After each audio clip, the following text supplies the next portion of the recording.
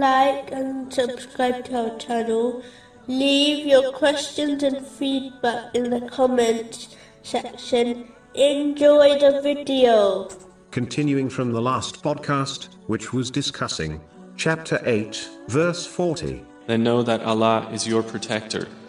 Excellent is the protector, and excellent is the helper. Specifically, it was discussing the narration found in Sunan Ibn Majah, number 1081, which advises how to gain blessings in provision, divine support, and an improvement in one's condition and state. The final thing mentioned, which leads to the blessings mentioned earlier, is giving much charity, both hidden and open. This includes both the obligatory and voluntary charity. It is important to note, this means giving charity according to one's means, whether it is a lot or little. Allah, the Exalted, does not observe quantity, He observes and judges actions based on quality, meaning one's sincerity. This has been indicated in a narration found in Sahih Bukhari, number 1. This leaves Muslims with no excuses but to give charity according to their means. In addition,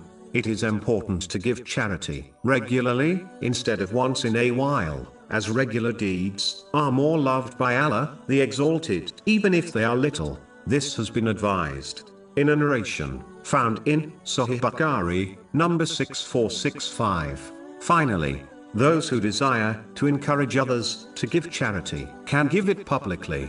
This will cause them to gain the same reward as those who donate because of their inspiration. This has been advised in a narration found in Sahih Muslim, number 2351. But those who are fearful of showing off, which cancels their reward, should do so privately. Islam has provided many options and opportunities for Muslims to gain much reward. Moving on to chapter 8, verse 41. Then indeed for Allah is 1/5 of it, and for the messenger and for his near relatives and the orphans, the needy and the stranded traveler. This verse indicates the importance of treating people kindly. A person must keep their verbal and physical harm away from the self and possessions of others. This is in fact the characteristic of a true Muslim and believer, according to a narration found in Sunan an-Nasa'i, number 4998.